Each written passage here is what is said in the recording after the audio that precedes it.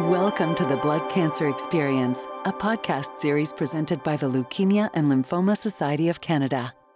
This series connects people affected by blood cancers to their community with stories of hope, healing, and help. Hi, I'm George Athens, your host for this ongoing series of podcasts presented by the LLSC.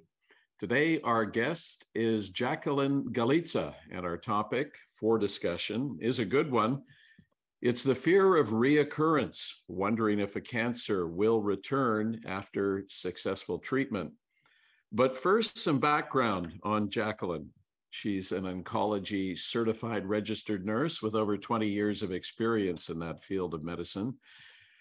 She's an assistant professor at Queen's University School of Nursing, where her research program focuses on psychosocial concerns, including fears of cancer reoccurrence of post-treatment cancer survivors. In her research, Jacqueline partners with cancer survivors and clinicians to identify researchable topics that can improve care provided to cancer patients, survivors, and their informal caregivers. In her spare time, when you can find Jacqueline, it will be with family, gardening, surfing the internet, or planning her next home improvement project. You're a busy woman, so thanks for taking the time to speak with us, Jacqueline.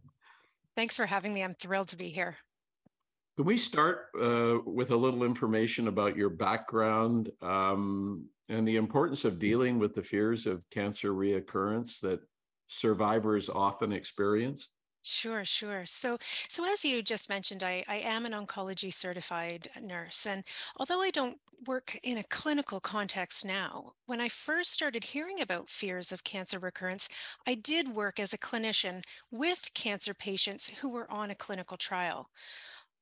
Although I worked with them primarily while they were on treatment, I started to hear from them about their concerns that they were having as they were beginning to approach or getting closer to the end of treatment, and even how they were starting to feel when we first saw them those first few months after treatment.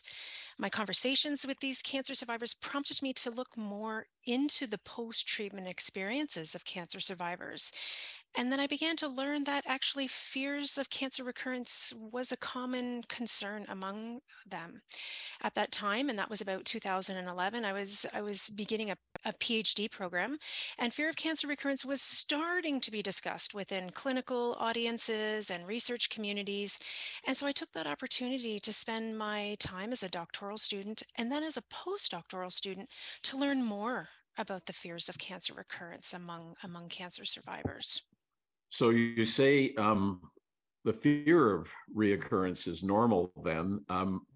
How can you help a loved one to stop worrying about that?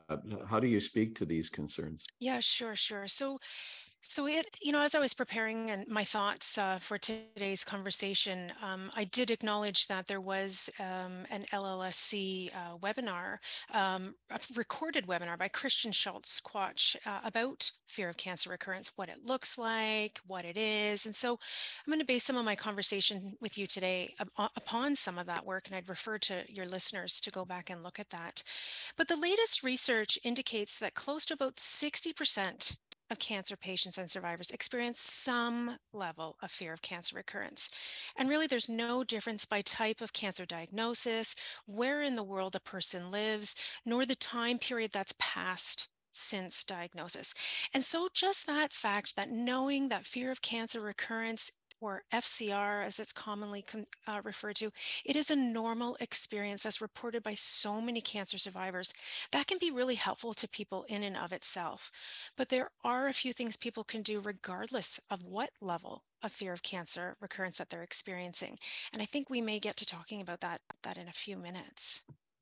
Yeah, so that obviously is the next question. What can people do to address their fears of a cancer reoccurrence? Right, sure. So there's a number of different interventions that are being studied and have been studied to help people cope with their fear of cancer recurrence. And usually these interventions are kind of grouped into people with lower levels of fear or moderate and sometimes even higher levels of fears. So I would recommend the first step that people do is take some sort of assessment of when they experience any fear of cancer recurrence. For instance, are there any triggers that prompt any thoughts that lead to fears about cancer coming back? This could include hearing cancer in the news, or such as a new treatment that's been discovered, or a celebrity's new cancer diagnosis. Heightened fears of cancer recurrence could even occur around the anniversary of a diagnosis or around the time when follow-up scans are needed. So, to help log some of these trends, it can be helpful to keep a journal to log any thoughts of fear of cancer recurrence and how it affects someone. In preparing for this podcast, I did notice that the LLC has a podcast about journaling. And so this could be a useful place for people to start to learn about journaling and get started. And sometimes that journaling, such as gratitude journaling, can be really helpful, especially for people who have those lower levels and some moderate level of fear of cancer recurrence. So, becoming aware of the types of situations that could trigger higher fears is an important place to start. Um, Another thing to keep in that journal is any kind of coping strategies. Inventory the coping strategies that people are already using, both generally as an individual and whether any of these strategies are used when fear of cancer recurrence is experienced. How helpful or unhelpful are these coping strategies when fear of cancer recurrence is experienced? How are these coping strategies contributing or helping fear? For instance, do they worsen or alleviate anyone's fears? Now, I appreciate that some triggers cannot be avoided. For instance, attending a medical appointment as a follow-up is important, but that in itself could be a trigger of higher fears. And so I'll get into now some of the more specific strategies that can be used even in that period leading up to and while attending these appointments that shouldn't be avoided. Um, so after getting back to this journaling, this idea of journaling and logging and looking for trends, when someone should also consider the level of fear that they're having, because how you cope with cope with fear of cancer recurrence really depends on the level of fear that you're experiencing. So like I mentioned earlier, close to 60% of cancer survivors experience some level of fear, but just under 20% of survivors will experience these highest levels of fear. These people report persistent, almost constant, and intrusive worried thoughts about fear. They could be hypervigilant or hypersensitive to bodily symptoms that could be signs of recurrence. So these people may also be unable to plan for the future, believing that cancer is inevitable. So logging these trends, knowing the degree of cancer recurrence that someone have, these are important steps to knowing what sorts of interventions could be useful to cope. And now here you're waiting for it, and you're waiting for me to speak to the types of interventions. Research in this space has really evolved over the last decade, and has narrowed down some interventions that can be helpful for survivors to actually cope with or even help them reduce their levels of fear. Based upon the current research, it seems like there are some strategies that are useful to help with any level of recurrence. And so, one of this being educational interventions. So, by this, I mean for people to receive individualized cancer information, like fully understanding their cancer diagnosis and treatment, where they've been, what they've received, what to expect for follow up, such as how often will they be followed, what blood tests will be required, what kind of scans are needed, and knowing possible signs and symptoms of recurrence. These are all important pieces of information that can be helpful to lower some people's fears and help lower their levels of uncertainty about the future. If someone finds that they haven't received this type of education, I suggest that they go back and they could look at materials that they've received from their cancer care team. And by this, I mean materials that they could have received at diagnosis or at the beginning of treatment. And then after reviewing that material, people could reach out to their healthcare team to clarify any questions that they have based upon their particular nuanced circumstances. If people don't have this material, either, sometimes we lose this or sometimes it gets misplaced, I recommend that they reach out to their healthcare team to find out where they could get this information. But with that, I do want to stress the importance of getting reputable and accurate information. So avoid any kind of Googling, which could include information from any type of resource, both reputable and not. And the LLSC Society, the Leukemia and Lymphoma Society of Canada has reputable information. So getting to people, so we've been talking a little bit about people who have those lower levels of fear of cancer recurrence, but what about those people with higher levels of fear of cancer recurrence? They may find it helpful to seek out professional support that can help them notice and manage any of their unrealistic thoughts that they may have about cancer recurring.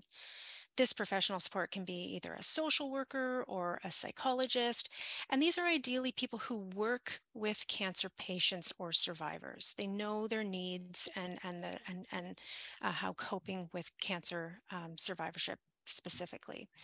The available research does indicate that some interventions are particularly useful for people experiencing high levels of fear. One intervention that's showing utility is cognitive behavioral therapy. Sometimes people may read about this as CBT for short, and this is intended for us to help us notice negative or destructive thoughts that we're experiencing, such as fear of cancer recurrence, and how these thoughts are affecting us. With CBT, a professional and client work together to understand the impact of negative thoughts and work to reframe them or help us cope with them. And so both the individual and group forms of CBT have been shown to be helpful for fear of cancer recurrence, but I want to mention that CBT focusing on specific fears of recurrence is ideal. And lastly, I want to talk about mindfulness. We hear a lot about mindfulness, and it is available in our communities around us, but it is showing some help in helping to help people cope with their fears of cancer recurrence. Mindfulness is a way of being, and it's a skill set for us to slow down and take some time for us to notice or become aware of what we're experiencing, both within our bodies as well as around us. So through mindfulness practices, we can examine situations more objectively and then move forward toward accepting what is. For instance, that we may be feeling fearful, and we can notice those feelings and let them be, knowing that they will eventually pass. Mindfulness interventions can be offered individually, but listeners may want to know that they're more likely to find it available and offered in a group setting. But both individual and group mindfulness interventions are helpful for fear of cancer recurrence. So I know I've been going on a lot but hopefully I've captured some different strategies for people with different levels of fear of cancer recurrence. And so that first step is knowing the triggers and the amount of fear of cancer recurrence, the degree of fear of cancer recurrence someone's experiencing. Wow, we covered a lot of ground in a short period of time, and very informative, really. I just have one simple little question to wrap it all up, Jacqueline, and that is, how important is it just to take it day by day, just enjoy the moment? Mm-hmm. Great question. Great question. And I think it's great advice, but in the reality, it's a lot easier said than done. And so I think some of the strategies that we've talked about, and I immediately thought of that practice of mindfulness, that taking one day at a time, but just noticing and being aware of what we're feeling and thinking, and just accepting that it is and it will pass. And but for those people who it doesn't pass, there are definitely professional interventions and supports that are available and useful. Well, thanks so much again. I think it's a very important topic, and I think you handled it very well. So thanks for taking the time to speak with us today. Thanks again for having me. If listeners have any questions about this podcast or the subject discussed today, or need any support or resources to navigate your experience, I encourage you to connect with a community services lead in your region.